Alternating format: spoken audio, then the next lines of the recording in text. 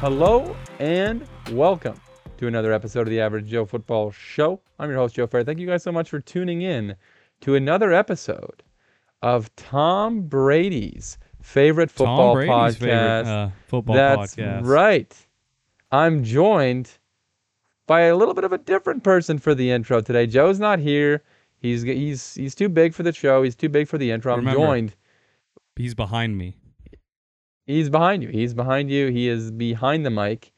But we have the guy in front of the mic. We have Mike Yo, yo, himself. yo. Mike, how's it going, man? Dude, it's good, Joe. A little nerve-wracking to be on the intro. I'm filling big shoes. I should say small shoes because Joe's under 6 foot. But filling in some shoes today. So pretty nervous, but I'm actually very excited at the same time. It's going great. What about you, man? Yeah, dude, we called you up to the big leagues. We had you doing the grunt work for a little bit, talking about the football stuff, and now we're calling you up to the opening banter.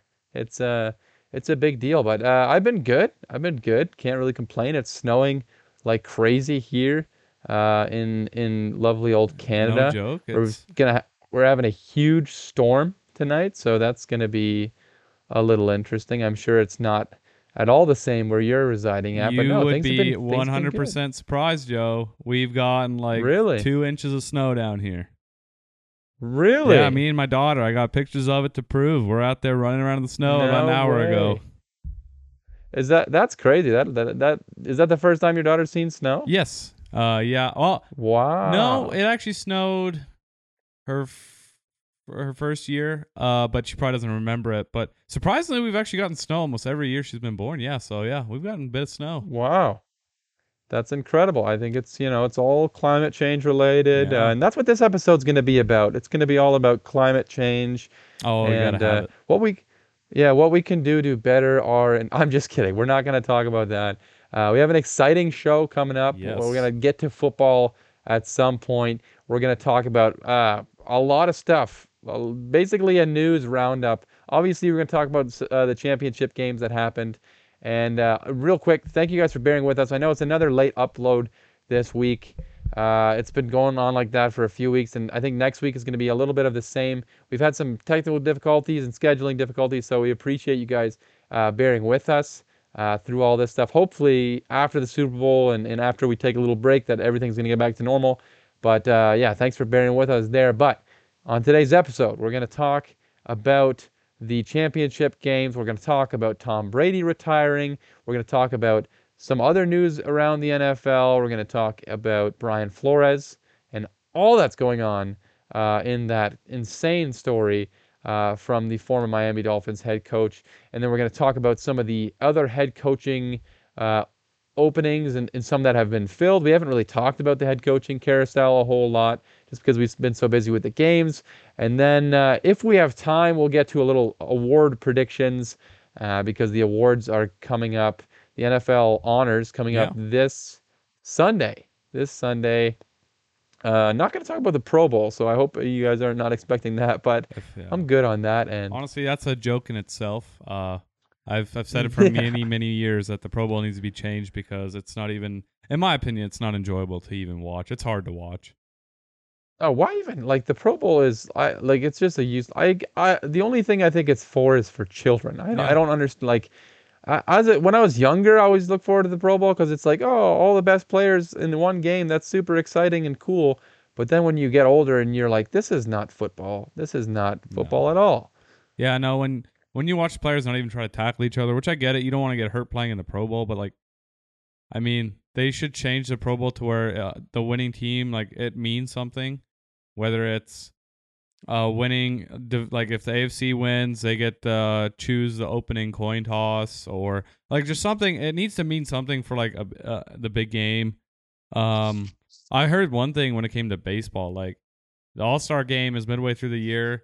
The winning team, um, basically gets home field advantage, and in the World Series, you play 3 games on the road and 4 games at home, or vice versa.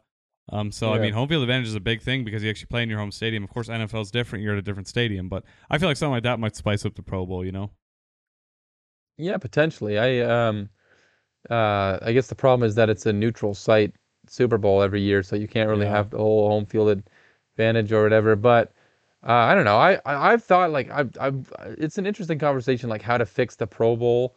Like and it's tough because you can complain about it, you can say it sucks, but like you kind of still want to have an all-star team Yeah. for your sport. But like how do you fix it? Like I thought the other day maybe it would be cool to just have like a flag football game instead of like. But then like what do you do with the offensive linemen? Like they Yeah. they're not a part of the game. I don't know because it's just like I can understand not trying hard in the Pro Bowl because you don't want to get hurt. Football's a violent sport. You don't want to tear your ACL in a useless game. Like I totally understand that. Yeah. Maybe football's just not meant to have an all-star game, and maybe we can just I don't know. I don't know. I'm surprised this Pro Bowl even still happens, to be honest. I But think it's definitely I think a good way to fix it would be honestly get rid of the Pro Bowl and just do more competitions, like quarterback competitions, running back, receivers, yes, defensive backs, like all even linemen. Like you can get offensive linemen in some sort of competitions. Like make it a 2 day thing. Day one, you have a bunch of stuff. Day two, like make it like some kind of championship thing where at the end of it, there are two people are going one on one in some sort of thing, or like a couple people are going one on one, or team versus team, whatever it is. Um, and then turn it to like some sort of competition like that. I think that would get a lot of views. yes. Well, they used to do the skills Yeah. competition. Why not bring the bring the Pro Bowl back to Hawaii? Let the players like have a vacation, like make it a fun thing. Do like the skills competition. I saw something on Twitter that there's going to be like a fastest man challenge or something Oh, at this year's Pro Bowl. So that's kind of cool if they do that. I know yeah. they've been doing like dodgeball and stuff like that, but like that's not the type of stuff like we want to see. Like I want Oh, to see dude. like foot races, like yeah. I was gonna say just keep going. I got something after this. Okay, okay, yeah. Like the foot races, and like used to do like you were talking about things for offensive linemen. They used to do like the bench press competition, like have like a bench press competition, have like kicker competitions. Yeah. That'd be fun, even for like the kickers, the quarterback competitions, the longest throw competition, like all this Yep. stuff. This is entertaining stuff. Like I go back and watch this stuff on YouTube sometimes, like the old ones between like Peyton Manning and like Tom Brady and like all the old quarterbacks like Brett Favre, like that's the type of stuff like people want to see. Like the Pro Bowl, the game's not that fun, but like you could have a lot of fun with all these like fun little competitions. Exactly. And like I mean, a long throw competition for quarterbacks would be fun. Accuracy quarterback, like something for accuracy, like where they got the golf carts moving, the moving target thing. I would love to see the long Yeah. throw comp because who would not like to see like Aaron Rodgers or Tom Brady out there showing up these? I know they probably wouldn't, but showing up these young cats, like that would be so funny to watch. Or Yeah. foot races, like who wouldn't want to see Jamar Chase? Of course, he's in the Super Bowl, but like Justin Jefferson versus Tyreek Hill, or even DK versus Tyreek Hill, like Yes. Tyler Lockett versus like stuff like that. And defensive backs can get on Yeah. that because they're pretty quick. And like you said, the linemen doing bench presses or some sort of activity like that. Like I don't know, dude. I think they have so much potential to make it more fun. And it wouldn't be that hard to change. And I mean, the likelihood of you getting hurt doing competitions versus an actual game, I feel like is a lot less. So I think players would be more in tune to doing it versus playing a meaningless game. So I feel like they have plenty of opportunities to change it up. Yeah, for sure. Like, and who wouldn't like? You've heard so much about who can throw the football further, Josh Allen or Patrick Yeah. Mahomes. Listen, they're both not in the Super Bowl. This is the perfect year. Let's get those guys together. Let's have them have a longest throw competition. Maybe listen, I don't keep up with the Pro Bowl. Maybe all the things that we were just recommending they're already doing this year. I have no idea. If they are, great. Yep. That's awesome. But I don't think that they are doing it. But like I definitely think there's so many ways you can make the Pro Bowl like a way more fun thing. Mostly just by getting rid of the game. The game is really not. I mean, Yeah. nobody cares about the game anymore. And like they tried to do the fantasy draft a few years ago, and that didn't really make it any more fun. And it's just like, just we just want to see like these players, go at each other in like some sort of competitions. I think that would be fun. But anyways, I think that's more than enough talk Oh yeah. about the Pro Bowl. I think we've given the Pro Bowl due diligence. I think we just said before we started talking about the Pro Bowl that we're not going to talk about the Pro Bowl, And we talked about it and for then like we've 15 talked about the minutes. yeah we've talked about the Pro Bowl for way too much time. But why don't we, if you're ready, why Uh, don't we get into some football Dude, I'm conversation? I in don't know if you're 100%, dude. down. Let's make it happen. I'm Yeah, not might as JT, well. so no Yeah. jokes or anything in this one, but let's get to the football, man. Dude, why not? Like we're here anyways. We might as well talk a little football. And listen, if you want to throw a couple jokes in there, that's fine. I'm here for that. Dude. But yeah, why don't we talk a little football? And before we get into championship games, I want to quickly just well, not quickly. We can do with it what we please. But Tom Brady, Tom Brady, the greatest quarterback of all time, undoubtedly the greatest quarterback of all time, uh, called it quits finally after 22 years in the NFL. The 44-year-old, still Yeah, he's turning 44, right? He's not 45. 45 yet. Yeah, turning 45 this year. He called it quits after his 22nd year in the NFL. There was a lot of weird drama going on this past weekend where, like, on Saturday, Jeff Darlington Adam and Schefter. Adam Schefter, yeah, they reported that he had retired, and then everybody was like giving him his flowers, and they were like, "Oh, Tom Brady's retired." And then all of a sudden, Tom Brady's dad comes out and says, "Hey, he's not retired." And then Tom Brady on his podcast says he hasn't made a decision on whether or not he is retiring. This is his favorite podcast, so maybe if he was on this podcast, he would have shared that on the podcast. But you know, he didn't share it on there. And then a day later, finally, yesterday, which Yes. would be Tuesday. Tuesday, Monday. for those of you, I don't know when this episode's going up, but a couple days ago for you guys, Tom Brady officially retired from the NFL. Mike, you're the Patriots fan. You're the resident Patriots fan, unfortunately, but you had the pleasure of rooting Ouch. for Tom Brady your entire life, essentially. Like Mm-hmm. there's never been, for me and you, we're both Yep. 20. How old are we? 25, 24. 24? We're 24. Yeah.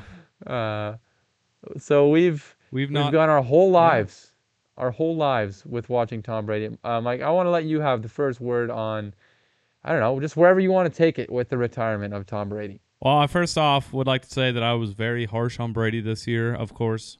As a Patriots fan, I love Tom Brady. Will always be thankful and grateful for Tom Brady. I've said it to a lot of people. A lot of people accused me of being a bandwagon or potentially going to be a bandwagon when he left. I was not. I stayed true to being a Patriots fan, even though we sucked for a year. Um, but no, I would just, Tom Brady, I started watching football because of Tom Brady. He got me through a lot of dark times in my life, just the joy he brought to the Patriots and the winning he brought and the competitiveness. It got me through a lot of stuff, mentally and physically. And no, I mean, I owe a lot of joy and happiness to Tom for winning and bringing me so much happiness as a football fan. I got to enjoy since basically the '07 season when they went undefeated. I've got to enjoy football since then, and I still enjoy and I still will continue to enjoy football because of him. And so, I mean, Tom Brady is the definition of a leader, of a dominant, once in a lifetime player. And I mean, I knew this day would come eventually, but like yesterday, it was yesterday that I got announced. Like I was sad. As much as I like thought that when he retired, I'd be like, wow, like okay, that's cool. But like, no, I was very sad. I was like, man, like now Brady's gone, um, Manning's gone, Breeze is gone, Rivers is gone, Eli Manning's gone. Like that generation of quarterbacks are gone, and we got the new wave in, which is super exciting. But it just it sucked a little hearing that Brady retired, and who knows where he's gonna go from here. Who knows if he'll come back? I kind of hope Yeah. he doesn't, because like he did everything he could on the football field. I believe, you know, he won 7 Super Bowls. He was basically leading in every stat column there is. So I just would like to say thank you to Tom Brady, thank you 12 for everything you've done for the sport, everything you've done for the Patriots, for the Bucks, and just for me being a fan. Like I just want to say thank you. And a lot of people were salty that he didn't shout out the Bucks. I mean the Patriots in his retirement speech on Instagram. But to those people, I would like to say 2 years ago, he did shout out the Patriots when he left, and I don't know. I feel like he's already done so much for us, like he doesn't need to. And I wasn't salty. I was kind of like, man, they're making this a big deal. I was salty about that, but they didn't need to. But I mean, he's given us so much. Why does he need to give us more? He's already given us enough. But no, I just want to say thank you, Tom, for everything, all the great memories, and I wish and hope you the best in retirement. But yeah, Joe, what would you like to add to that? Oh yeah, I couldn't have said it better myself. I have very different experience with Tom Brady. Obviously, I am a Miami Dolphins fan, so Tom Brady has tormented my life for oh man, like 20 some years now. It's, Tom Brady is the greatest quarterback of all time. And there was a time in my life where I wanted to just, I was trying to reject that. I was like, oh, now Peyton Manning's better. And I still love Peyton Manning. Peyton Manning's one of my favorite Oh yeah, quarterbacks of all time. absolutely. But there was a certain point, like the older I get, it's like the more I learn to respect Tom Brady, the more that I have I don't know what it is, but the older I get, I have less hatred for Tom Brady, and I can think of one specific moment, and it was his last Super Bowl with the New England Patriots. During that whole run, I was found myself slowly starting to hate Tom Brady less and less, and just up until that point, all the Super Bowls, that Tom Brady and the Patriots had won, as soon as Super Bowl's over, I turn it off. I'm done. I don't want to see it. I don't want to see Tom Brady celebrating. But I remember when that Super Bowl happened, it was against the Rams. One of the more boring Super Bowls. Definitely not like a Yep. crazy entertaining Super Bowl by any means. But I remember I remember this is when I was already married. It's crazy. That seems like it was forever ago, but it's really not that long Yeah. ago. But I was married. I was moved out of my parents' place, and I was just sitting there, and I was like, I'm gonna keep it on, and I'm just gonna watch the celebration. And I think that's kind of the point where I was like, okay, I respect Tom Brady because rooting against the greatest in a sport is exhausting, man. It's exhausting. It's the same reason why I don't want to root against Patrick Mahomes and people like that. Not to say that Patrick Mahomes is at the level of a Tom Brady, but at a certain point, you just have to step back and you just have to appreciate greatness when you see it. And I remember that point, just me taking a step back and being like, okay, we're probably never going to see a quarterback like this again. We're never going to see a quarterback that dominates football the way that Tom Brady has the last 22 years. Like his stats are unbelievable. He's a 15-time Pro Bowler, 3-time MVP, 3-time first team All Pro. The all-time leader in passing yards, passing touchdowns, and uh, and quarterback wins. He's a 7-time, obviously we know 7-time Super Bowl champion, which is just unfathomable. And he's a 5-time Super Bowl MVP, and he's the winningest quarterback in the history of the NFL, and it's just yeah, you just gotta. It is sad. It is honestly a sad day, especially when Tom Brady moved to the Bucks. That's when I started to love him even more. Obviously, he wasn't on the Patriots anymore, so it was very exciting for me. And to see him go to a different team, and I know the Bucks were a talented team and all that, and it wasn't just him winning that Super Bowl, but the fact that you can win a Super Bowl in your first season on the new team just to me proved again how great Tom Brady is and the difference that he makes in a locker room, and just that confidence that he has, and that killer mentality, and how that translate to his teammates, and it really did. And so to me, Tom Brady retiring, it is sad because literally I've never watched football without Tom Brady. So it's going to be a whole new experience without Tom Brady winning, every other Super Bowl and sometimes even more than that. So obviously, best wishes, well wishes to Tom Brady.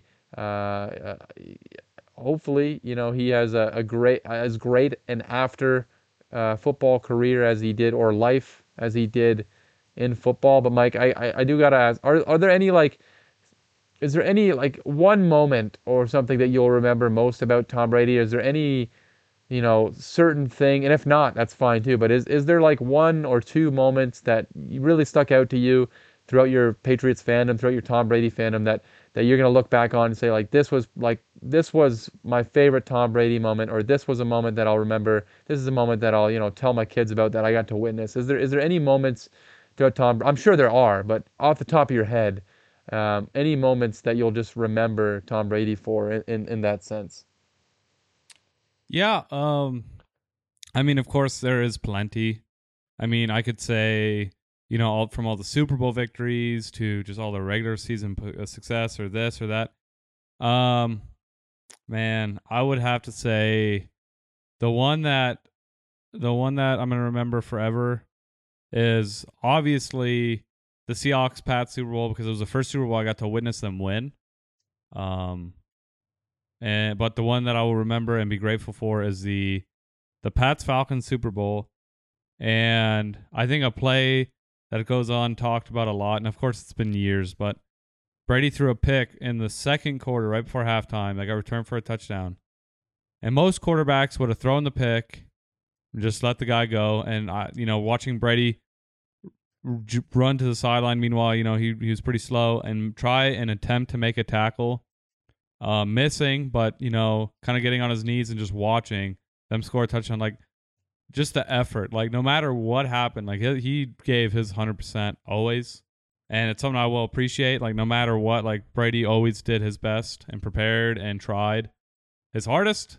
And no matter the circumstances, I always felt confident in Brady leading the team to victory. And they did. They won that Super Bowl. I was down in the dumps for over half the game, and then the comeback was so amazing that it was just like one of the best moments of my life. Um, so I always remember that Super Bowl and that play and just that game in general. But no, there's so many memories. Like I could talk for probably 3 hours about things that were the best. I mean, plenty of losses too that I will remember, like the way like they lost and it sucked, but then they would bounce back, come back better than ever, and I don't know. The more I talk about it, the more sad I am because the more I'm starting to realize, like I'm like realizing, okay, it's done, it's over. Like my Yeah. childhood hero that when I was like 8 or 9 when I started watching football is now gone.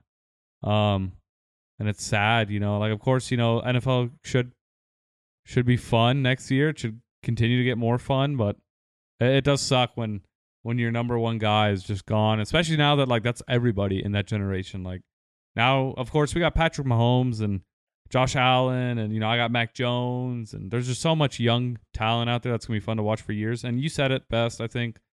Hating on a quarterback for so many years and like taking it for granted.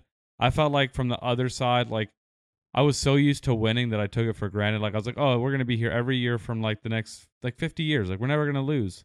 Yeah. And him leaving and us having a losing season, and then us, even though we got to the playoffs, we struggled at times. Like I took it so for granted, like knowing we were just gonna be in the playoffs every year. Yep. And now it's completely different. And I'm gonna try to be better about hating Patrick Mahomes so much. And I've actually stopped hating him so much because of his fiance and his brother. They've Oh kind yeah. of stolen the show, so I kind of started Yeah. feeling bad and hoping Mahomes plays okay, but all my hate is kind of towards them. Not even hate, just like my dislikeness. Yeah. But I'm gonna try to be better because you said it best. Like I don't want to waste all this time disliking a quarterback and then realizing, wow, like I just witnessed one of the greatest players of all time and I hated him for over half his career. Like I'm gonna try to just enjoy football from now on. Like if there's one thing I can take away from Brady, it's just sit back and enjoy Yep. unbelievable talent. Absolutely. Absolutely. Couldn't have said it better myself.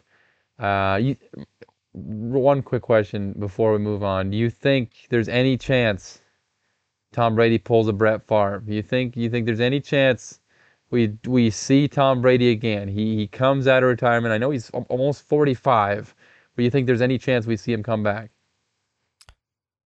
I'm gonna say no. Um, Yeah.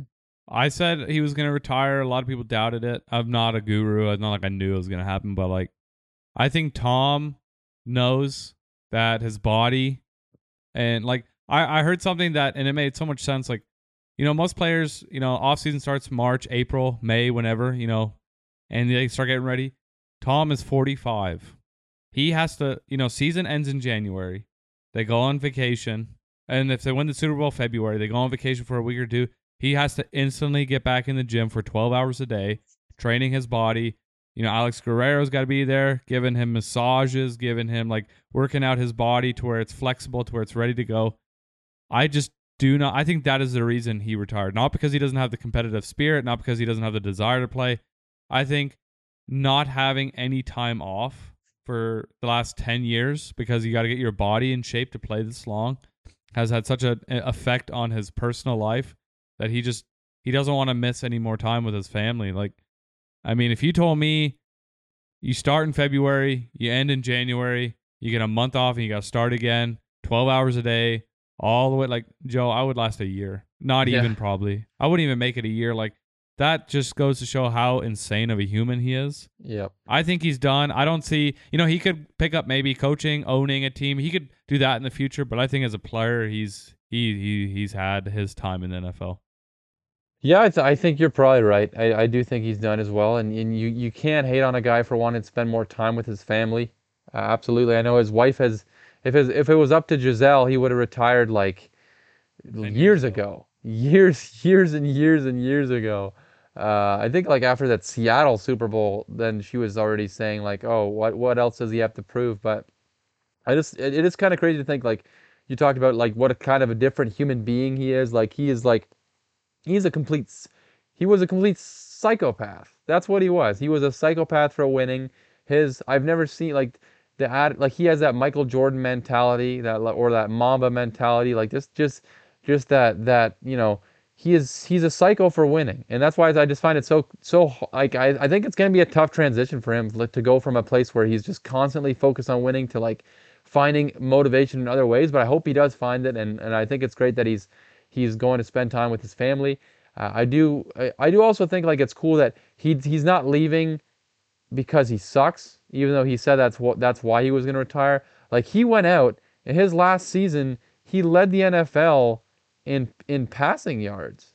Like I think he led the NFL in passing touchdowns as well. Like he was one of the best quarterbacks in the NFL in his final year. Like he's could potentially win MVP this year.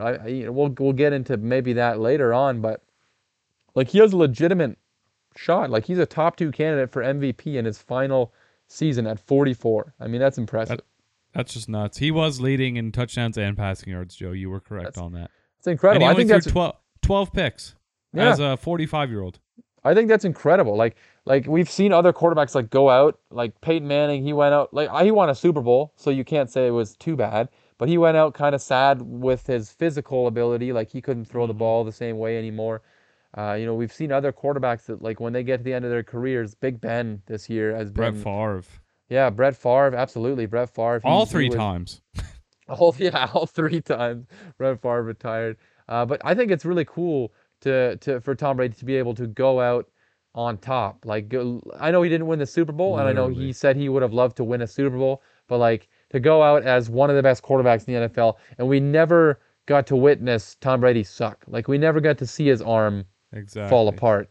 Like we thought his arm was That's falling apart nuts. in his final year in New England, and then he came to Tampa Bay and started throwing bombs all over the field. Like it's just incredible what Tom Brady's done.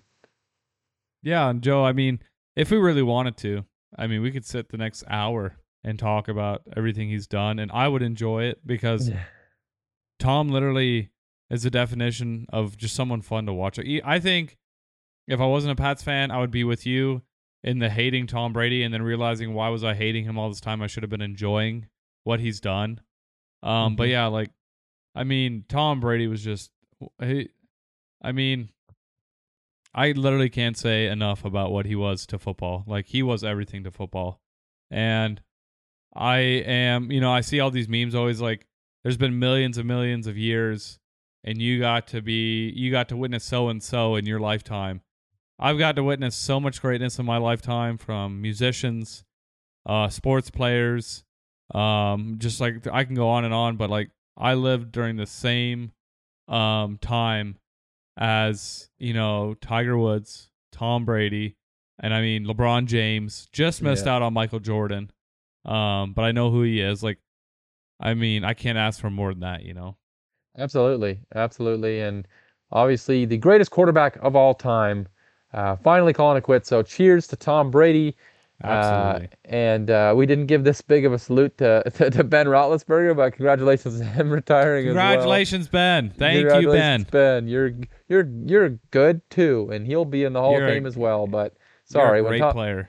when Tom Brady retires the same year as you, it's kind of tough. He's kind of Yeah, the best to ever do it. But anyways, like you said, we could talk the whole podcast on Tom Brady. He's had that kind of a career, but we got to move on eventually. And Mike, it feels like forever ago at this point, but there were a couple of games that happened this past weekend, the AFC Championship and the NFC Championship. So we officially have a Super Bowl matchup set, and it's just the way everybody predicted it at the beginning of the NFL season. Oh, absolutely. Sorry, not the St. Louis. Wow, I almost said St. Louis Rams. Holy smokes. The Los Angeles Rams versus obviously everybody's Super Bowl pick to start the season, the Cincinnati Bengals. You know, the team that went 4-11 last year. You know, that team, 4-12, whatever they were. Yeah, they're in the Super Bowl now too. So we're gonna go and we're gonna talk a little bit about some of the games, Mike. Why don't we start with the AFC Championship game between the Cincinnati Bengals and the Kansas City Chiefs? Wow, wow! I know Yeah. you predicted the Bengals to win. So listen, I know, and that's I know that's just you being a Chiefs hater, but you predicted them to win. You predicted them to win, and they won 27-24 to advance to the Super Bowl. How in the world did we get here, Mike? The Cincinnati Bengals beating the Kansas City Chiefs at Arrowhead to advance to the Super Bowl. Two words. Joe Shiesty. Joe The man Shiesty. is a legend, Joe. I mean, before a game even starts, he tells everyone that he's played in SEC championships way louder than Arrowhead Stadium, which, first off, ballsy statement. Yeah, that's bold. Ballsy statement. And that's Doritos bold, Joe. And they go in there and they're down, I think, 11 points with like 10 seconds left in the first half. Not playing well offensively. And the Chiefs are on, I believe, like the 5-yard line. And, of course, Patrick Mahomes throws a Tyreek Hill. Amazing tackle by, I believe, Eli Apple and another defender to stop him short of the goal line. Clock runs out because they're out of timeouts. Go into half. I told my buddies, I said, that was big. That was massive. The Chiefs go up, even a field goal, a touchdown, whatever it is. Game's almost out of reach. That was massive. Come out of half. Chiefs come out kind of dead. I will get to that later on in a segment. But no, Joe Burrow just kind of stole the show. The offensive line struggled, I think, again. And he just was able to extend plays enough to get to his receivers. Joe Mixon had a good day. 21 attempts, 88 yards, I believe. Joe Burrow, 23 for 38, 2 touchdowns a pick, 250 yards. I mean, Bengals came out in the second half and did everything they needed to extend the game. And, of course, Joe, when the Chiefs needed to go down the field to tie the game, send it to overtime, what do? They do that. And I told again my buddies, winner of the coin toss wins this game. Yeah. And the Chiefs won the coin toss. One of my buddies right away goes, we need to change the rule. I said, no, defense has to step up and make plays. We can change the rule, but it's going to piss off a lot of other teams that have gone through this in the past. Defense has to do something. And Joe, as it only took 13 seconds for them to tie the game against the Bills, it took exactly 13 seconds for Patrick Mahomes to throw a pick in overtime. And Bengals get the ball. Don't waste any time. Get down the field. And Evan McPherson is the man they wanted him to be, as he has not missed a field goal in the playoffs. I think he's 8 for 8 or 11 for 11. Sends the Bengals to the promised land, to the Super Bowl. And just an epic game, Joe. From start to finish, loved the entire thing. Yeah, it was a great game. It was basically a tale of two games. The first half was dominated by the Chiefs. I mean, the Chiefs, when they came out, I was like, okay, this is the exact same team we saw last week versus the Bills. They can't, I don't think people even remember, I know this, like I said, the game feels like it was forever ago, how dominant the Chiefs were in the first half of this game. They came out rolling. Patrick Mahomes was on fire. He was there was 2 touchdowns, one to Tyreek Hill and one to Travis Kelce in that first half. Yep. I had a friend over and we were talking, and Patrick Mahomes would start rolling out and scrambling, and I remember twice I was 2 for 2 on this. I would go, they were close to the end zone, and I would go, oh, there's going to be a touchdown on this drive, on this play, and yep, it was Patrick Mahomes rolling around, too much time. finds Tyreek Hill for the touchdown. Then later finds Travis Kelce for the touchdown. They were up 21-3 going into the not into the half, sorry, midway through the second quarter. Cincinnati scored a late touchdown, and then you talked about that second half, or that right before the second half, going for it with 5 seconds left, not being able to pick it up, and that flipped the game. And Patrick Mahomes, for as amazing as he was in that first half, he was brutal in the second half. This was probably one of the worst games I've ever seen Patrick Mahomes play in the second half. Like, and I would have never expected it to happen to him. Like, of all quarterbacks, if you would have told me Patrick Mahomes completely fell apart up 21-3, I would have thought you were crazy, but that's exactly what happened. Patrick Mahomes, he did exactly what me and you have been talking about, Mike, for the whole All season. season, yeah. Yep, all season. There's struggles. He's trying to do too much. He's trying to do too much. And I know early in the first half and last week seemed like the whole game in Buffalo, he could dance around, spin around, do these little twists or whatever, and not get touched by anybody. And and it was working. In the second half, it seemed like he was still trying to do that, do all these little dances and stuff before he threw the ball, and like holding the ball for 15 seconds every single play, and not just taking what the defense gives you, but trying to be a hero, trying to play hero ball, and it almost bit them in the butt at the end of regulation when Patrick Mahomes took that huge sack that Oh, turned like a chip shot field goal into like a 44-yarder. and he fumbled it. And he fumbled the ball nearly. Yeah, that's right. I can't believe I forgot that. He fumbled the ball, nearly blew the game. Like it was so bizarre. For as good as Joe Burrow was, and he was really good, and I'll give him his credit. I've been on the Joe Burrow hype train for weeks now. I've been riding that and saying how much I love Joe Burrow and how amazing he's been, and I can't wait to see him in the Super Bowl. Uh, but to see Patrick Mahomes collapse like that, I think that's the bigger story in this game, was the Chiefs Oh yeah. completely falling apart. Like Patrick Mahomes completely falling apart in this game. And I will give credit to Lou Anarumo, the defensive coordinator for the Cincinnati Bengals. To make those adjustments at half, and they basically rushed nobody. Going into that second half, they basically just sat back and said, "Okay, we're just going to cover everybody," and that worked really, really well. Patrick Mahomes did not look like the same guy, and it's just crazy. Like if you look at the Chiefs, the first half, so they had drives. This is their first half. They had drives of 85 yards, 75 yards, 72 yards, 80 yards. And then on the next 5 possessions after those, they gained just 34 yards. It's just insane. The tale of two halves. To have, it's like the Chiefs get bored or something. Like I don't understand. This is something we like. It seems like we're going back to what we talked about in the middle of the season Yeah. when the Chiefs were struggling. It's like they get bored when they're up or they're expected to win.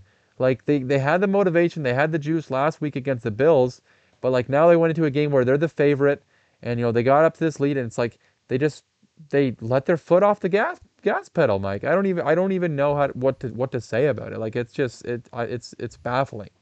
Yeah. And Joe, I mean, like you said, we said it all year. It's crazy how a team can figure out, the Chiefs, and then they win 7 straight games, and it seems like they do, like the other opposing teams will do everything wrong against them, and then you see a game like this where the team does everything right, and you're like, why can't everyone just do this? Because Yeah. I remember specifically we talked about it near the beginning of the year. The way to beat the Chiefs is to drop as many people in coverage as possible, not blitz Patrick Mahomes, because he's going to run around and make plays happen. Drop as many people in coverage, and then Patrick Mahomes will look like he'll just look like an average quarterback. And like you said, what did Cincinnati do in the second half? They dropped everyone they could into coverage. Patrick Mahomes did absolutely nothing in the second half. The Chiefs put up 3 points, and that was in the final 2 minutes of the game. So I don't get why teams hadn't done that all year. Another thing I saw was in the first 5 games, the defense had been giving up, I don't know, roughly 20 plus points a game, struggling. That's why they got off to such a terrible start. During their win streak, they were only giving up, it was between 12 or 16 points a game, which was absolutely amazing. And then the final 4 games, The Bills, and then the final 3 games before that, their defense again had allowed 20 plus to close to 30 points a game. And before the game started, when I saw that stat, I said, there's a good chance the Bengals are going to win this game. If they can put up points, that they're going to win this game. And we saw it again. The defense allowed 27 points. I wouldn't say they necessarily struggled, because if the Chiefs can continue to roll in the second half like they did in the first half, I mean, it's 42, 24, 27. Chiefs are going to the Super Bowl. So the offense, I mean, struggled enough. But yeah, Joe, it's just nuts how they collapsed like that. I did not see that coming.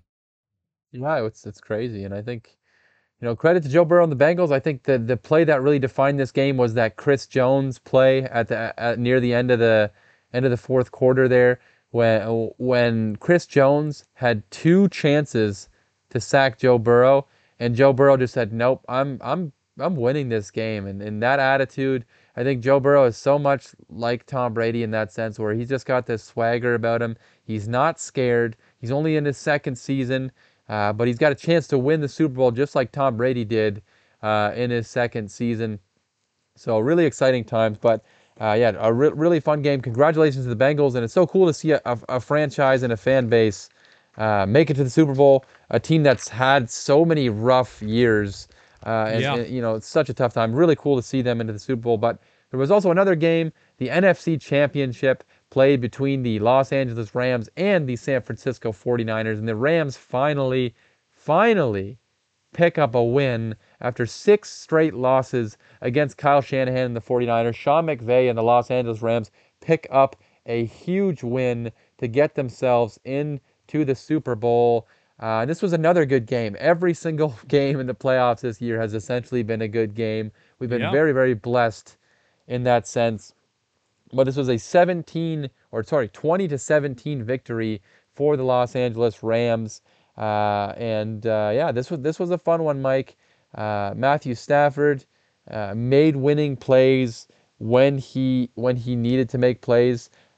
Came back in this game. The Rams seem to be another one of those teams, kind of like the Chiefs. When their back's against the wall, when they need motivation, that's when they step up big. We saw them blow a huge lead to this same 49ers team in the final week of the season, but in this game, they were down 17-7 at one point in the third quarter of this game, and you saw them In just the keep fourth, fighting. Joe. In the In the fourth. Was it in the fourth quarter they The were down beginning of the fourth 17-7? quarter, they were still down.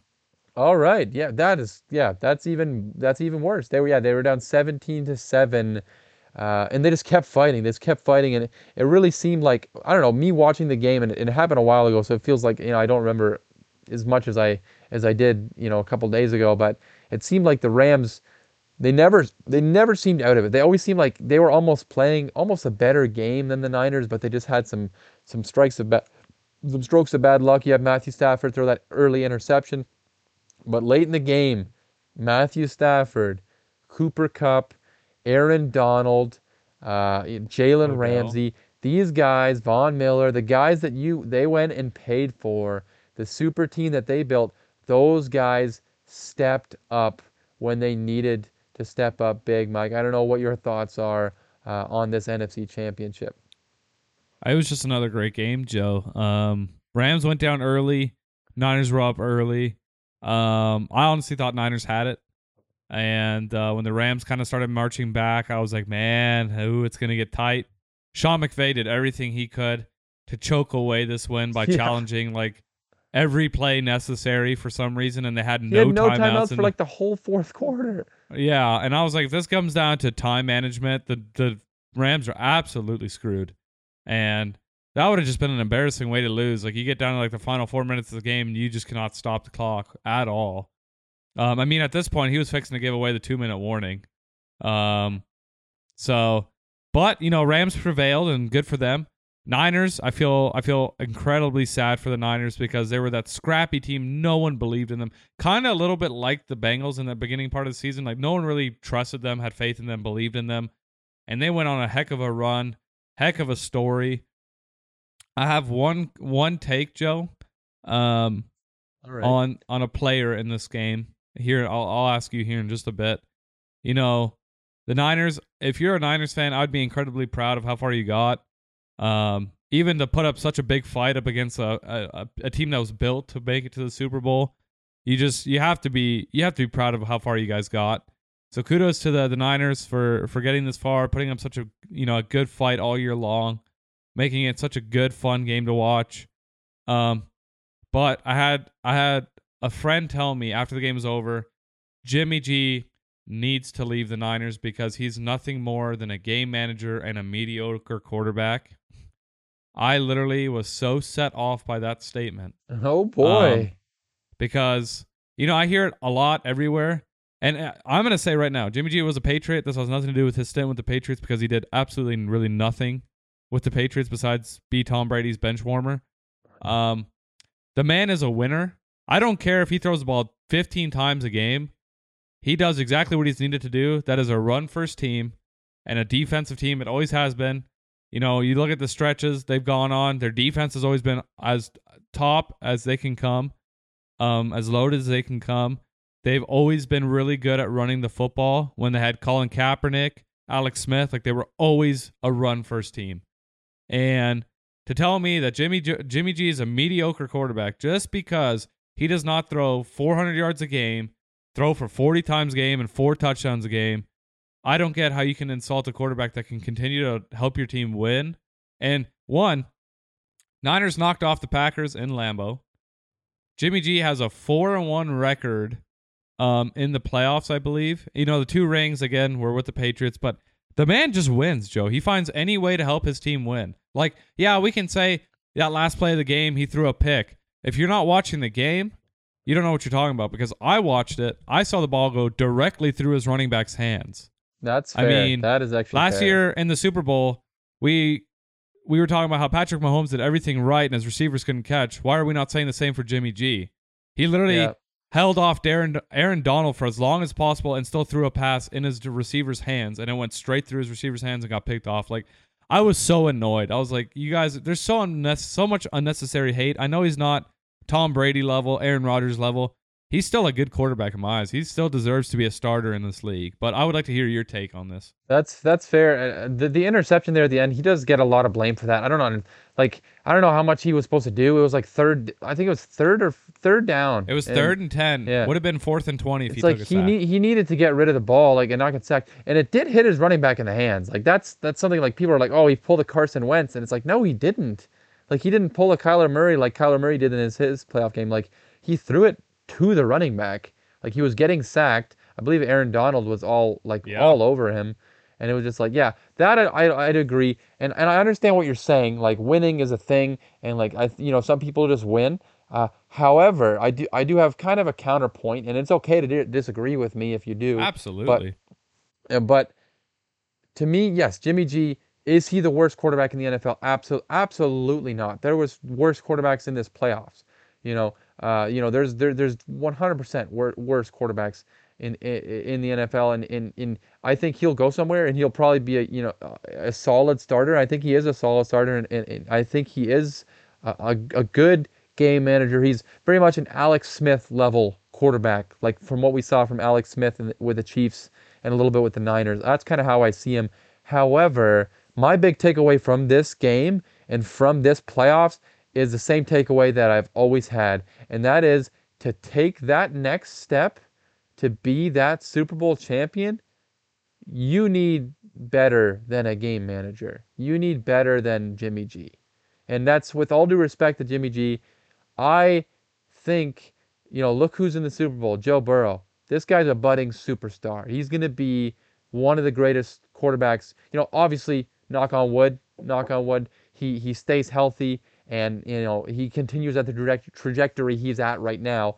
And look at the other quarterbacks that got to this point. Patrick Mahomes. You look at Matthew Stafford. He's always been up there with top 5, top 7 quarterbacks in the NFL. To me, you can get so far with a quarterback, and we've seen it with the Titans with Ryan Tannehill. We've seen it with the Rams with Jared Goff. We've seen it with Jimmy G now, and back when they made it to the Super Bowl. You can make it so far, but at the end of the day, you need a quarterback that can get you a bucket. You need a quarterback that when you need a play right now, and listen, not to say that they're always going to do it, Patrick Mahomes dropped the ball this past week, and he's one of the Hmm. greatest quarterbacks I've ever witnessed. But in big situations, you need a guy that's going to be able to get you that bucket, get you that play that you need. Joe Burrow shaking off Chris Jones. You need a guy that's going to make plays like that. I just don't think Jimmy G is that guy. You need a guy that's going to take the game by the horns. A guy like Tom Brady, sitting on the bench, he's watching his defense give up a score, and okay, Tom's about to go on the field. He's going to take the game into his own hands. He's going to march us down the field. Like, you need that kind of a guy, and you can get so and so far. And do you need this kind of guy to win a Super Bowl? No, but you need everything else to be perfect if you don't if you want to win a Super Bowl with a guy like Jimmy G. And again, I think Jimmy G can be a solid starter, and he could, and he was just a few minutes away from winning a Super Bowl. But what did we see at the end of that Super Bowl?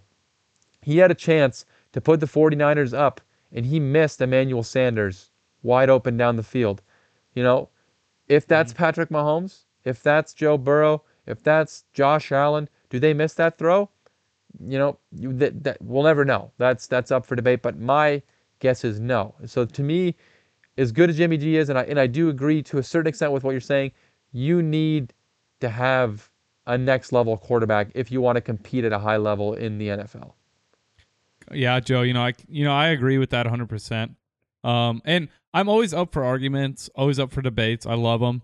I just I think the word game manager is used as such an insult nowadays. Meanwhile, the quarterback position is literally to be the game manager. So I don't understand calling a quarterback a game manager. And I'm not calling you it. I've heard it from like 1,000 Tom people Brady's now, the and I'm greatest so game over. manager of all time. Exactly, exactly. I do have one more thing in closing. It's a counter, but it's also going to counter my counter. So I'm basically arguing that I'm arguing for Jimmy G, but I'm also going to argue against him. Um, Jimmy G probably had one of his best playoff performances of his career in this game. Going 16 for 30, 232 yards, 2 touchdowns and a pick. And again, that pick shouldn't have been a pick. Um, so I will say he did everything he could have done, it seemed like, to win that game. I feel like their defense had some plays, which I will talk about in a segment coming up here, hopefully shortly. Um, but yeah, I felt like he did almost everything he could to get everyone involved to help win that game. We saw Aaron Rodgers 2 weeks ago do everything he could to not get anyone else besides Devonta Adams and Aaron Jones involved. I feel like Jimmy G did everything he could to give the entire offense involved to where they could win that game. But to counter my own argument, he had a chance, 2 minutes left in the game, I believe 1 or 2 timeouts, to go down the field and take that next step as a quarterback and lead his team to the Super Bowl. And again, he failed to do so. Will I say it's all Jimmy G's fault? No, because again, he got it to his running back, his dump off guy to have a 4th and 7, 4th and 8 to see if we get the drive going, and his running back let the ball go straight through his hands and get picked off. So, I mean, if the Niners win this game somehow, Jimmy G, I think, would have then taken that next step. Or he would have proved, like, look, I can win big games. But it didn't happen. So, I mean, I can see both sides of the argument. I hate it. It's annoying. He does get a lot of unnecessary hate. But, at the end of the day, he hasn't taken that next elite step, like some would say. But like I said, that was in closing. Other than that, it was a great game. Both games were amazing games. I enjoyed both football games a lot. And dude, this Super Bowl, Joe, I think is gonna be one of the best Super Bowls we've seen in a good while. It's gonna be fun. It's gonna be fun. I was a little disappointed we didn't get Chiefs Rams. That's the matchup I really really wanted. But I'm listen. Now the more I think about it, the Bengals are a really fun team. I think they absolutely have a shot at winning this Super Bowl, and I'm really looking forward to it. We won't preview the Super Bowl really much at all in this game because we have an episode next week where we're gonna get really down and dirty. We're gonna just really get into Super Bowl matchup by matchup, all that stuff. Really break down the Super Bowl for you. Have a little fun with it. So we won't do that this week. Instead, we'll move on to a brand new segment that Mike's gonna introduce to us here. Mike, I'll just let you take the floor. I don't know a whole lot. Listen, I don't know. You kind of described it to me, but I won't try to explain it. I'll let you explain to our listeners what this new segment is all about. All right, I'm pumped. I'm pretty sure most of you guys listening and girls would hopefully know that the NFL a lot of times, I don't remember exactly what channel does it the most or what does it, but they have the come on man moments where it shows a lot of players making just goofy mistakes or doing stuff that's like face palm worthy. I thought maybe we could do our own type of segment like that where we kind of introduce some things that was like, what are you guys doing out there? And I would like to call it either, I'm not sure yet, haven't 100% settled on names. It's either going to be Folger's Classic Roast or something to do with Tim Hortons because, the show did originate and is in Canada. So name will probably come next year if we do continue to do this segment. But let's get right into it, Joe. I mean, we'll start off right now with the San Francisco 49ers. And I mean, what moment is bigger than Matthew Stafford literally essentially punting the ball to number 3. I don't want to butcher his name. I think it's Jaquista Tart. Yeah, see, again, I butchered that. Anyway, we'll go with number 3, Tart. Throwing up a prayer.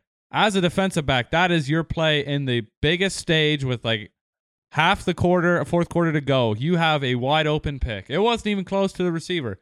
And Tart drops the ball. I mean, if it's a lineman out there, we're talking about a totally different story, Joe. But this is a defensive back who probably catches 1,000 balls in practice. I mean, that's definitely a classic roast moment, Joe. We can't be having that in the championship game, especially with, in the fourth quarter. So, number 3, I would hate to say it, but you kind of costed your team a good chance of winning the game. But let's move on to the next team that's going to get this, and that is the Kansas City Chiefs. And my classic roast moment for the Chiefs is kicking. Deciding not to kick a field goal before the first half. Oh boy, Joe, they were up 21-10 at this point. Could have been 24-10. What do? They're cocky. They're confident. That's fine, but they got a little too cocky. Throw the ball to Tyreek. He gets tackled inbounds. They run out the clock. They go into half, only up 11 points. Boom. Bengals are still.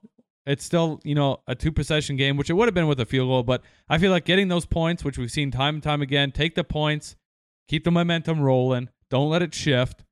And it shifted momentum. Bengals took off, end up winning the game.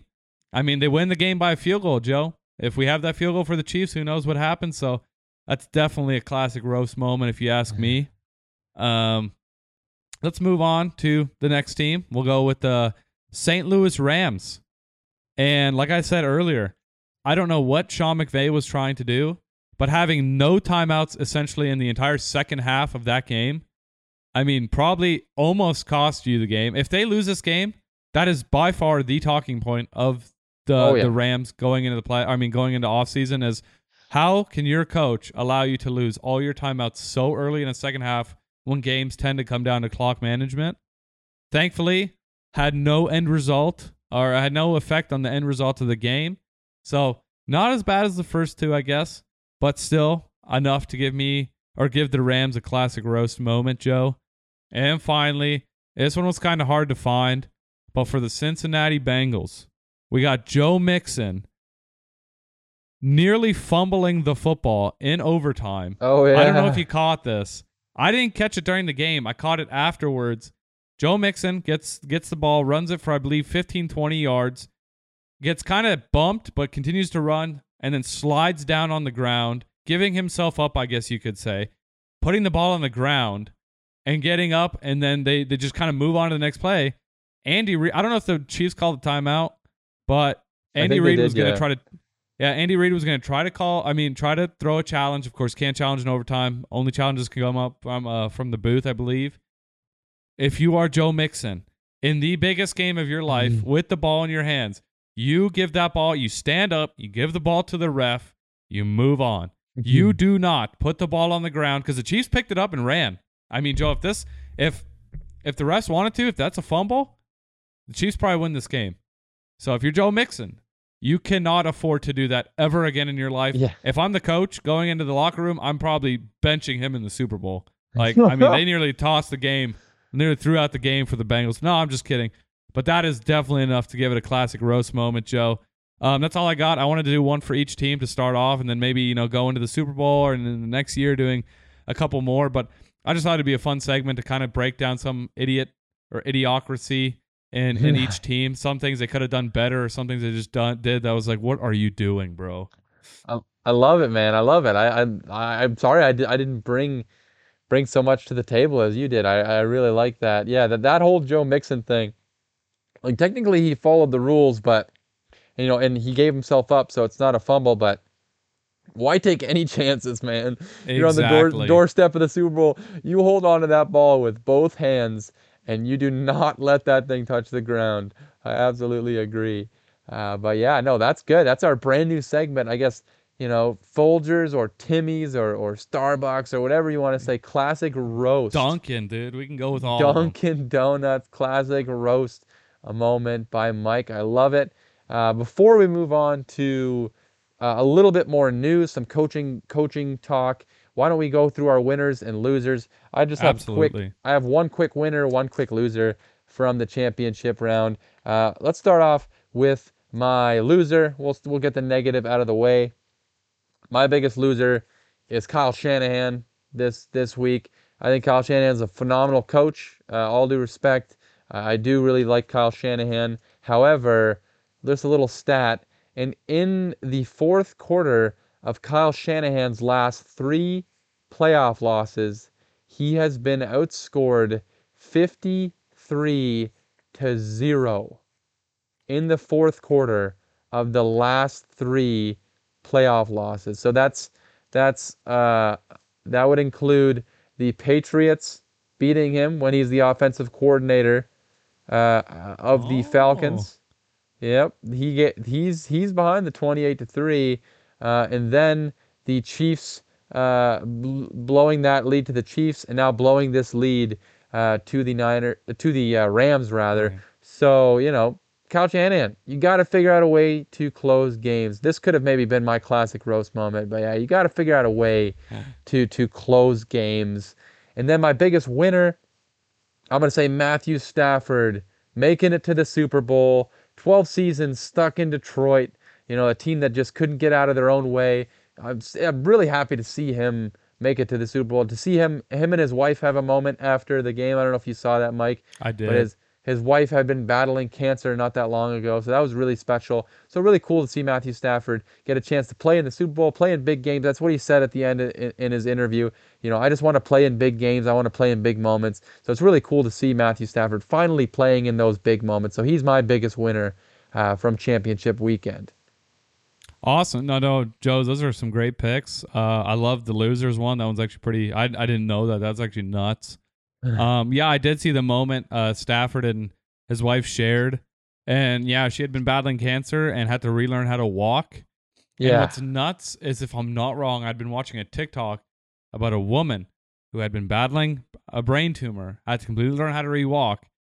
I am pretty sure that was her story on TikTok, and I just did not even know. And then literally a day or two later, I watched the game, and then they mentioned it, and I'm like, I literally just probably watched a TikTok about this whole story, and I had no idea it was her. Um, Yeah. so yeah, like freaking the coolest thing ever. I'll go into my losers first. I got two. It is the Kansas City Chiefs offense literally putting up 3 points in the second half when you need to win probably one of the biggest games of your guys' careers. To come out in the second half and just be absolutely duds. That is, you just can't have that, Joe. Especially when you're a team that everyone talks about being the next dynasty. You can't put up 3 points in a championship game in the second half. I don't care if you're up 20 points. You can't put up only 3 points in the second half. So Yep. the Chiefs are one of my losers. And then number 3, Tart on the Niners, dropping that pick. He's another loser for me. That's probably a moment he's practiced in his driveway, in his front yard, in practice over and over again. Like if the time comes, he's going to step up, and he failed. And I don't want to be too hard on the guy, but I mean, you got to make that play. And then my two winners are both wearing number 9 in the Super Bowl, and that is Joe Burrow coming off a torn ACL, leading Yeah. his team to the Super Bowl, and Matthew Stafford spending so much time in Detroit, seeing so many losing seasons, so much heartbreaking loss, going through everything he's gone through injury-wise, all the adversity he's faced, and to make it also to the Super Bowl. Just absolutely nuts. And congrats to both of those guys. And that's why I said I think it's going to be a really, really fun Super Bowl. I would like to just quickly shout out Detroit. We're gonna have Eminem and Matthew Stafford in the Super Bowl. Closest Detroit will probably ever get to the Super Bowl, Joe. So quick Yes. shout out to Detroit. You guys made it. I mean, you guys are there. Yes, Detroit is our biggest winner of championship weekend. The Lions aren't there, but they got everything else important from Detroit there. Absolutely. We just need Motor City Dan to visit. And I mean, we got the whole Yes. crew. Let's get MCDC out there. They're very, very good. Okay, we got our winners and losers out of the way. Why don't we move on to a little bit of coaching news? Like we said, this is kind of like a catch-up episode. We're kind of catching up on a lot of things. A little bit of a late upload this week, but a lot of coaching stuff has happened lately. Before we get into the hires and the vacancies that are still there, and all that, we do have to talk a little bit about the craziest story that really took some of the shine out of Tom Brady's retirement. It has to be a big story if it's going to take, time away from Tom Brady, the greatest player of all time, retiring. But that was Brian Flores, the former coach of my Miami Dolphins. Unfortunately, my Miami Dolphins, but he files a lawsuit. I got this notification at like 5 o'clock, like the very end of the day at Yep. work. I get on my phone. I'm like, what the heck is going on? I'm like, get all these Twitter notifications. I'm like, what is happening? So Brian Flores files lawsuits against the NFL, the Miami Dolphins, the New York Giants, the Denver Broncos, and the other 29 teams in the NFL, alleging racism, unjust hiring slash firing, stuff like that. Just all racial injustices. Basically saying that he was not treated, right in interviews or others. Just really a systemic problem within the NFL based on, there's only one black coach in the NFL right now, and that's Mike Tomlin, and that's a shocking fact. And we won't spend a whole lot of time on this, but just because I don't know about you, Mike, I feel underqualified to talk about stuff like this. I'm not well versed in, first off, the law in this lawsuit and all that, but also just, Yeah. you know I I don't have enough experience as far as racial injustice and all this stuff, and I've tried to be very, very, you know understanding to that, and I know I had an episode very early on in this uh, podcast where I talked about all the protests and all that, and then I try to be as respectful as I can. I don't want to you know step on any toes. I don't want to say anything that I might that I feel underqualified. But we can talk about it a little bit, and it's so why don't we just go over some of the things that Brian Flores has alleged in this lawsuit. It's a pretty insane lawsuit. So it's a 58-page lawsuit that was filed in Manhattan federal court. Let's start with the Dolphins. What is he alleging against the Dolphins? So he claims that owner Stephen Ross incentivized in 2019 losing games. We know this was the tank for Tua season. This was the year that the Dolphins blew up their entire roster.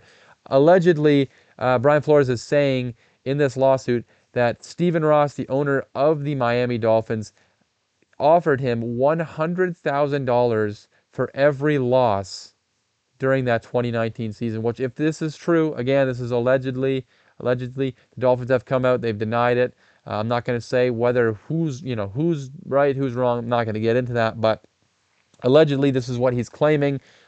Horrible look for Stephen Ross. Horrible look for the Miami Dolphins.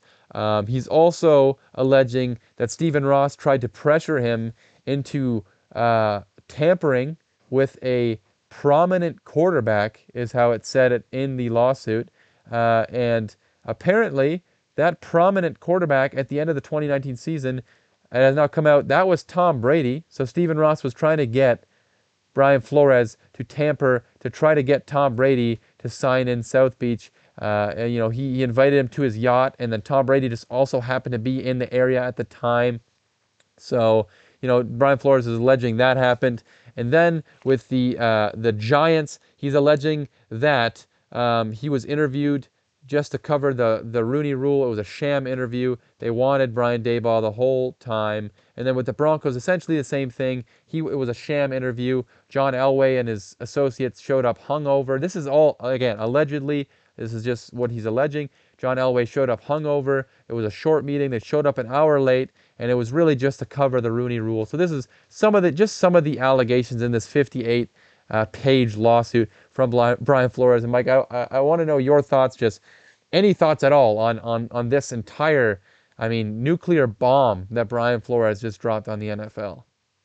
Yeah, Joe, it's wild, that's for sure. Especially all this and then Brady retiring, all coming before the Super Bowl. I know none of the Bengals or Rams are probably too in tune into what's going on. They got their own things to focus on, but it's like, man, like it couldn't have came at a worse time. Like we should be celebrating, looking forward to the Super Bowl now. Yep. Especially this. This is gonna linger for a long time. And I saw some reports that Brian Flores might have just given up his entire career as a coach. Yep. Might not be able to coach ever again in the NFL. Which, if it's true, it's really sad because he is a very well. He's a great coach. I think he did really well in the Patriots. And I think he did very well with the Dolphins. I mean, the franchise was, I believe, a winning franchise in the years he was there. So it just sucks that it has to come down to this. And, I do not know enough, to say a whole lot on the race side of things. I would hate to say something kind of dumb and stupid and step on a lot of people's toes, and I don't want to do that. But if all this does come out to be true, Joe, like a lot of the things that happened, especially with the Broncos and with the Giants, using the Rooney Rule as just like, hey, we interviewed you, now we don't have to talk to you. Like, there we go, it's out of the way. I do think the NFL does need to look into the process of hiring, because Mike Tomlin being the only African American head coach in the NFL, that is that. I mean, I'm not trying to knock any coaches in the NFL saying that you're not good at your job. The only reason that you are there is because of the color of your skin. That's not what I'm saying. But if this all does come out to be true, I think the NFL really needs to take a look into the way they hire, like the process of hiring. Look into, how to set things up different. And life isn't fair. I just would like to say that, like, you know, you do your best to get your shot, and what you do with your shot is what you do. But I mean, at the end of the day, if a team sways this way or that way, I mean, I hope everything works out for Brian Flores. But if I mean, I don't know, the way the NFL has been for years, I don't see this going his way. And which sucks because I mean, like I said, he's probably giving up his coaching career here. And I really like Brian Flores. I really do. He was a great coach, like I said. I am very interested to see where it'll end up, but I mean, I don't know, Joe. That's kind of why I think like it's tough. there's got to be some merit behind what he's saying. Like he's got to be confident that like I find it hard to believe that he's just making up the things that he's saying, because he is legitimately throwing his coaching career down the drain. Yeah. Like honestly, and it's not right that it's going to come to that, but it is. I would be stunned if he is ever a head coach in the NFL again. I honestly would, because owners are going to say, oh, whether it's right or not, and it's not right. Owners are going to say, oh, I can't trust you. You're just going to snitch on me for whatever or whatever, this and that, because of what you did with Stephen Ross and all that. To me, Brian Flores was saying, somebody asked him like, aren't you worried that you're throwing your NFL career away? And he said, as long as I make change, it'll be worth it. And that's to me why, like, you got to look at these claims seriously, because he's throwing his livelihood away. And I know he'll be fine. He's made millions of dollars, but it is definitely like it's there's got to be some merit, because the guy just doesn't throw his job away like that. Like his ability to get a head coaching job in the NFL. But definitely, there's going to be a ton of repercussions if all this comes out as true, if all this is legit. And I wouldn't be surprised, with the whole Stephen Ross incentivizing his team to lose, if Stephen Ross ends up having to sell the team, if that comes out as true, Joe, which I would love. imagine he sells a team and we get a little Peyton Manning or Tom Brady up in there to buy the Miami Dolphins. Please, please, please. That would be Imagine that, because unbelievable. I I heard I Peyton would be Manning is so trying to happy. buy the Broncos. Yes.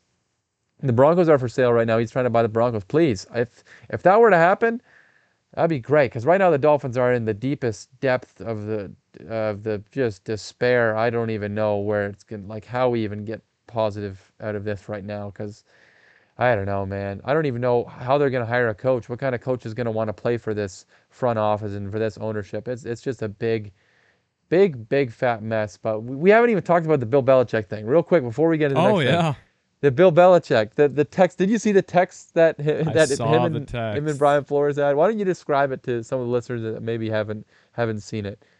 They're actually quite hilarious. So, Bill Belichick essentially texted Brian Flores congratulating him on becoming the next head coach for the New York Giants. To which Brian Flores felt, I guess, somewhat honored, like, thanks, coach. He replied, but he said, my meeting's with them Thursday. I don't know if I'll get the job. And then Belichick kind of, replied saying, hey, sorry. What I've been hearing is from Buffalo and from New York that you're the guy. You're going to be the guy. And Flores was super pumped. And then he responded with, Coach, you know you're texting Brian Flores, not Brian Dayball, right? And Coach Belichick essentially said, oh, I screwed up. He used different words, of course, but, Yeah. we are a PG or PG-13 podcast, I believe, so I won't Yeah. repeat them. Anyway, he basically said he screwed up. He texted the wrong Brian, which I've heard some conspiracies, Joe. I've heard some conspiracies here. Oh I've heard boy. that Belichick did this on purpose to get the whole ball rolling on this Brian Flores thing to help a former coach out, to get the NFL maybe to see some light in what Brian Flores is saying. Belichick is always playing chess when everyone else is playing checkers. Would not put it behind the man. I don't think that happened. But I mean, at the end of the day, it's not the craziest thing I've heard. Um, so I don't know. I mean, Bill, I you think got to put last names in your phone, man. You got to put yeah, last names in your phone. that is for sure. That is for sure. I will say, I don't think Bill Belichick has done anything wrong. I've saw so many people already been roasting Belichick, saying like he was doing something wrong. Meanwhile, he was literally just congratulating the wrong Brian. Like, yeah, Yeah. he texted the wrong guy, but I mean, nothing what he did in that whole text messaging scenario was like disrespectful, rude. Even you could say none of it was racist. Like he just texted the wrong guy. Um, Yeah. He was I just do being want an to say old one more man. thing. I do want to say one more thing before, if we, in my, I guess, closing statement here is like, I do, sometimes I don't understand how some of these head coaches that have had zero success as coaches prior, or even so much like as coordinators, get interviews, jobs, and you see someone like a Brian Flores, Eric Bieniemy, um, I'm blanking on my third one I had. Anyway, like Brian Flores was an amazing defensive coordinator and an amazing head coach for the Dolphins. Like I said, they won more games than they lost out there in Miami. Eric Bieniemy has been one of the best offensive coordinators in the NFL, and I do not understand how he's not getting more opportunities to become a head coach. So I will say I don't understand how sometimes these teams can interview guys that have had almost no success as previous coaches and then hire them again. Maybe because they've had um, experience. I don't know what it is, but I do feel like some coordinators do deserve their shots as well. But that's for the NFL to decide. That's for the teams to decide. I am I'm just a guy behind a mic, talking with one of my best friends. Yeah. So I'm not going to jump in and say that's what should happen. That's what needs to happen. But I do think that some other guys do deserve some chances as well. But I mean, I'll leave it at that. I don't know if you have anything else to add. Yeah. I agree. Like some guys like it is kind of stunning, the league is like 80 or 85%, whatever it is, African American. The fact that we only have one African American coach in the NFL is pretty stunning and kind of hard to believe. So yeah, definitely some other guys deserve opportunities, but I don't know how we go about doing that, how the NFL goes about doing that. I don't know what kind of rules you can implement or what you can do to really enforce things like that. But yeah, definitely would be nice to see guys get opportunities. But it's a tough thing to fix. I don't know how they're going to do it, but I hope they figure something out. But moving on from more heavy stuff to just some of the coaching hires and still open vacancies in the NFL coaching carousel. And this coaching carousel feels like it's taking forever for jobs to be filled. Like it took a long time for even the first head coach to be hired. So there was 9 openings after Sean Payton step down from the New Orleans Saints job. There was 9 openings in the NFL, and so far, 4 and kind of 5 on the way here. The Vikings seem to have kind of hired a head coach, and it's not where I thought they were going, but they cannot officially hire this head coach, but they have essentially hired a head coach. So we have the Las Vegas Raiders. They brought in Josh McDaniels as their new head coach from the New England Patriots, offensive coordinator there. They also bring in Dave Ziegler. Dave Ziegler. I don't know how exactly you pronounce that guy's last name, but the GM, also from the New England Patriots. And then we have the Giants brought in Brian Daboll. We've already talked about that and all the controversy involved there. And they also brought Joe Shane, both from the Buffalo Bills. And then Denver brings in Nathaniel Hackett, the offensive coordinator from the Green Bay Packers. Chicago signs Matt Eberflus, the defensive coordinator from the Indianapolis Colts. Also bringing in Ryan Poles as their GM. Kind of funny that the Bears hired a coach named Matt and a GM named Ryan when they just got rid of a coach named Matt and a GM named Ryan. But, don't need to get too much into that. But we still have a few openings. Or actually, the Vikings apparently have all but agreed to terms with Rams offensive coordinator Kevin O'Connell. It seemed like Jim Harbaugh was potentially going to get that job. Jim Harbaugh was floating around all these jobs. There was rumors with the Dolphins, but Jim Harbaugh just this evening, as we're recording this, actually announced that he's returning to Michigan for the 2022 season. So good for my Michigan Yeah, Wolverines there you go. to have Jim Harbaugh back. Excited for that. But now, still openings. We have the New Orleans job, Jacksonville job, the Miami job, and the Houston job still open. But, we can just kind of discuss just briefly some of these jobs that are have been filled. And Mike, I don't know, you can take it wherever you want. Actually, I'll set you up. Josh McDaniels in Hmm. Las Vegas. This to me is a very interesting hire. Josh McDaniels is a guy who's been a head coach before. He was a head coach in Denver many years ago with when he drafted Tim Tebow, and never worked out there. And then he accepted verbally a contract to go and be the head coach of the Colts. Ended up backing out of that. One of the biggest coward moves of all time, in my opinion. I think that was just a ridiculous move by Josh McDaniels, but now he gets another shot to be a head coach in the NFL with the Las Vegas Raiders. Mike, I want to know. It seemed like, and let me know if I'm wrong, if I'm off. But looking at Patriots Twitter and their reaction to Josh McDaniels getting hired for the last Las Vegas job, it almost seemed like a lot of Patriots fans were excited that Josh McDaniels is no longer the offensive coordinator for the New England Patriots. Do you agree with that? Is that something that you feel, or like what are your thoughts on the Josh McDaniels hire and on the Patriots no longer having Josh McDaniels?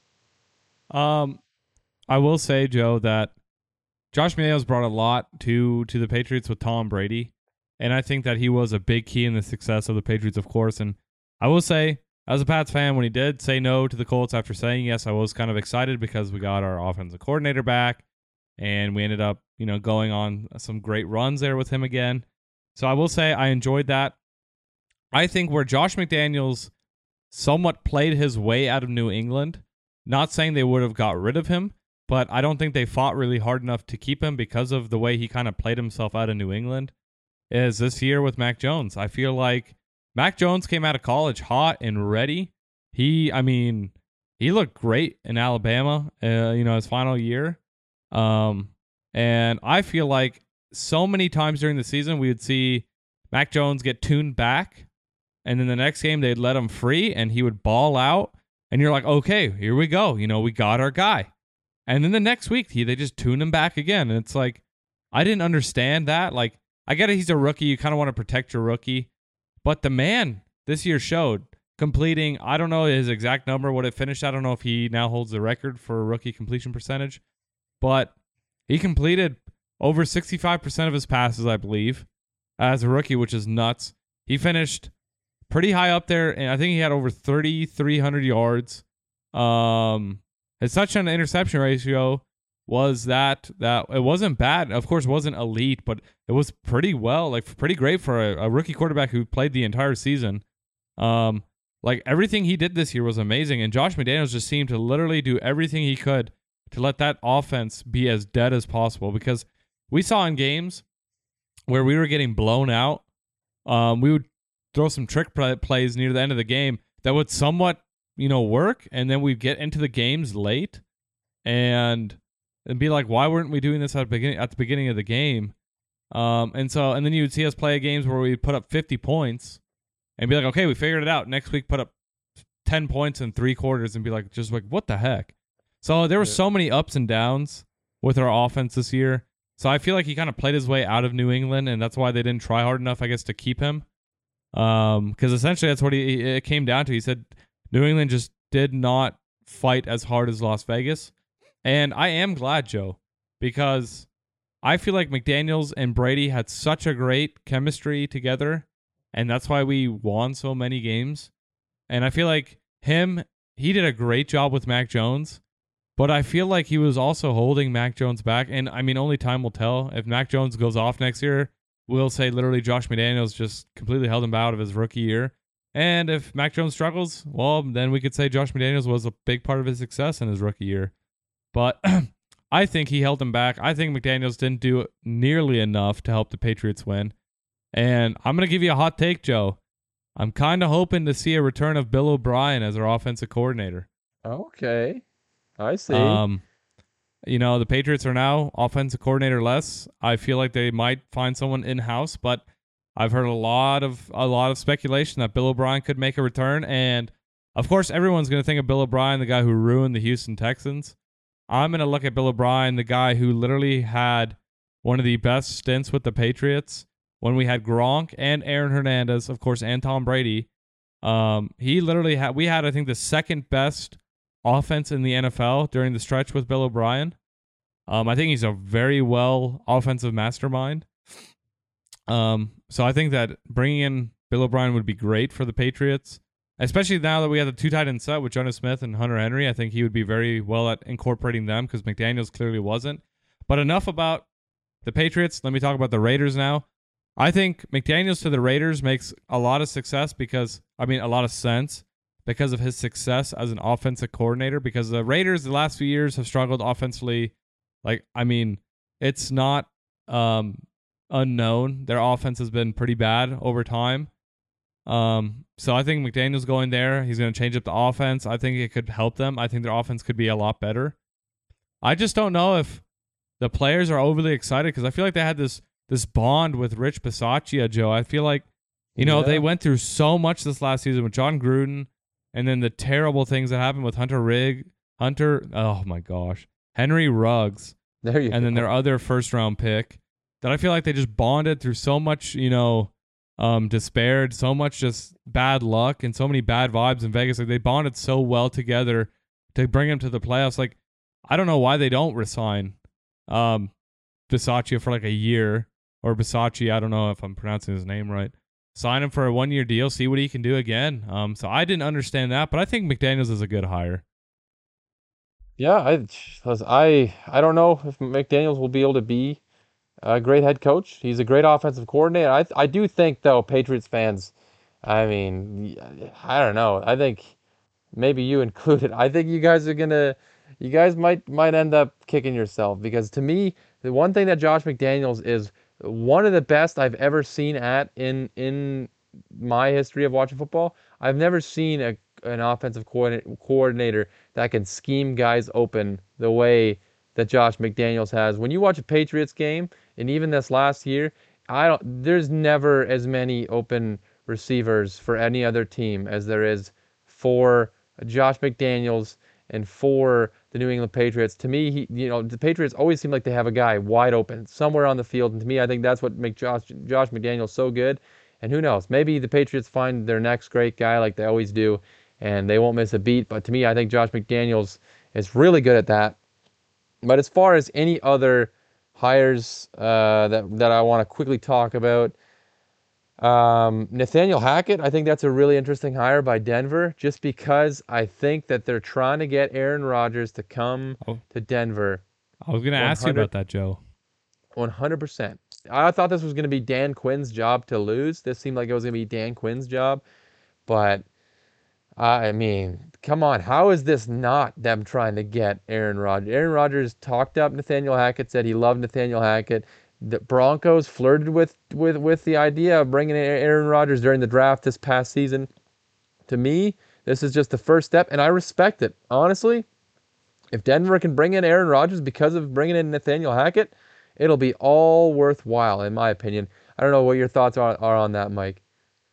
I'll keep it short and sweet. I think it's 100% what they're trying to do, Joe. And I mean, why not follow Peyton Manning and retire a Bronco? I mean, we've seen them. Yeah. They had a sneaky good defense to finish the year, and I feel like they're a quarterback away from being a very good team. The only thing that I'm hesitant about, Joe, is do they have enough talent to get to a Super Bowl? Because we've seen Aaron Rodgers get to plenty of championship games and just Yep. just miss it short. And is Aaron really ready to just jump ship and go to another team to potentially get to a championship and lose, or get to the playoffs and lose? Like, Aaron wants Super Bowls, Joe. We both know that. So is that really the place he wants to go? I guess we'll have to see, and time will tell. Yeah, Denver is becoming the retirement home for Hall of Fame quarterbacks. Apparently, Peyton Manning and then potentially Aaron Rodgers. But no, that'll be interesting. And then before we wrap things up, I do want to say like the Brian Daboll hire. I actually kind of like that hire for the Giants. Mm-hmm. There was a lot of rumors that he was going to go to the Dolphins, and that doesn't excite me as much just because Tua, I don't think fits with what Brian Daboll's offense was.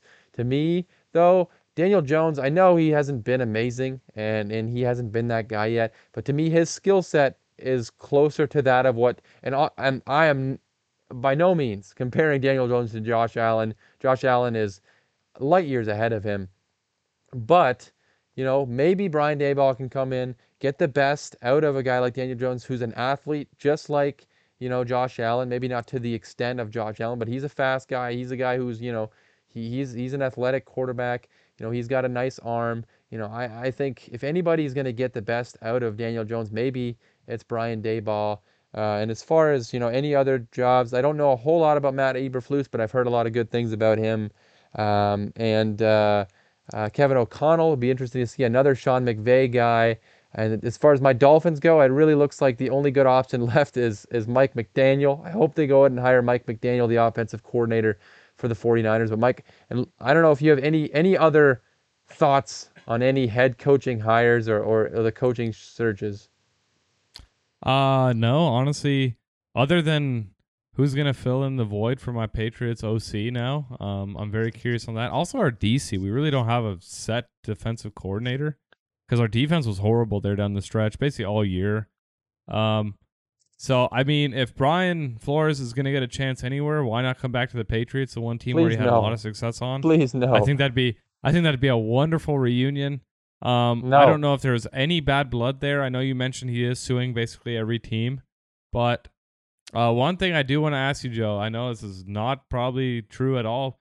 You think Brian Flores just said, ain't going to Jacksonville, ain't going to New Orleans, ain't going to Houston, because those teams are all absolutely awful. Um, maybe just sue the NFL instead, get my settlement and run. Maybe had a better chance of doing that than winning anything with any of those teams. I listen. I would be lying if I said that didn't cross my mind. I would be lying if I didn't like that's. I don't know if that's a disrespectful thing to think, but like it definitely crossed my mind that maybe he just thought I'm not getting any of these jobs anyways, so I might as well try to expose the NFL, and all the power to him if that's what he did. It definitely crossed my mind at one point. But we were gonna do some award predictions, but honestly, we're about an hour and a half. I think that's long enough for this week's episode. I had a lot of fun, Mike. I don't know about you. Oh, dude, this is like one of my favorite episodes, I think, if not my favorite. They, with this jam-packed episode. This was an absolute jam-packed episode. Just really taking all the things from the past few weeks, loading them into one episode. The Super Bowl's coming up. Oh Mike, I yeah. don't know if you have really excited for that. I don't know if you have anything else you want to say before we wrap up I this mean, week's I show. think everyone who's listening still at this point in the podcast, shout out to you guys. You guys are warriors. Tune into next week. I think we're gonna have a very fun episode for you guys as the Super Bowl is right around the corner. I'm pumped. I know Joe's pumped. Heck I yeah. think it's gonna be a lot of fun. So make sure you tune into next week for sure because we're gonna have a lot to talk about the good old Super Bowl. Yes, sir. Super Bowl's coming up. It's almost the off season. Mm-hmm. We appreciate you guys listening to another episode of the show, episode 86, I think it is. Holy Almost smokes. 100. Yeah, almost 100. Thank you guys for tuning in every week. And make sure you guys subscribe to the podcast. Make sure you give us a 5-star rating. Share us with your friends, with your family. For Mike and for myself and for JT behind the mic doing all the hard work, we will, like always, catch you guys on the next one.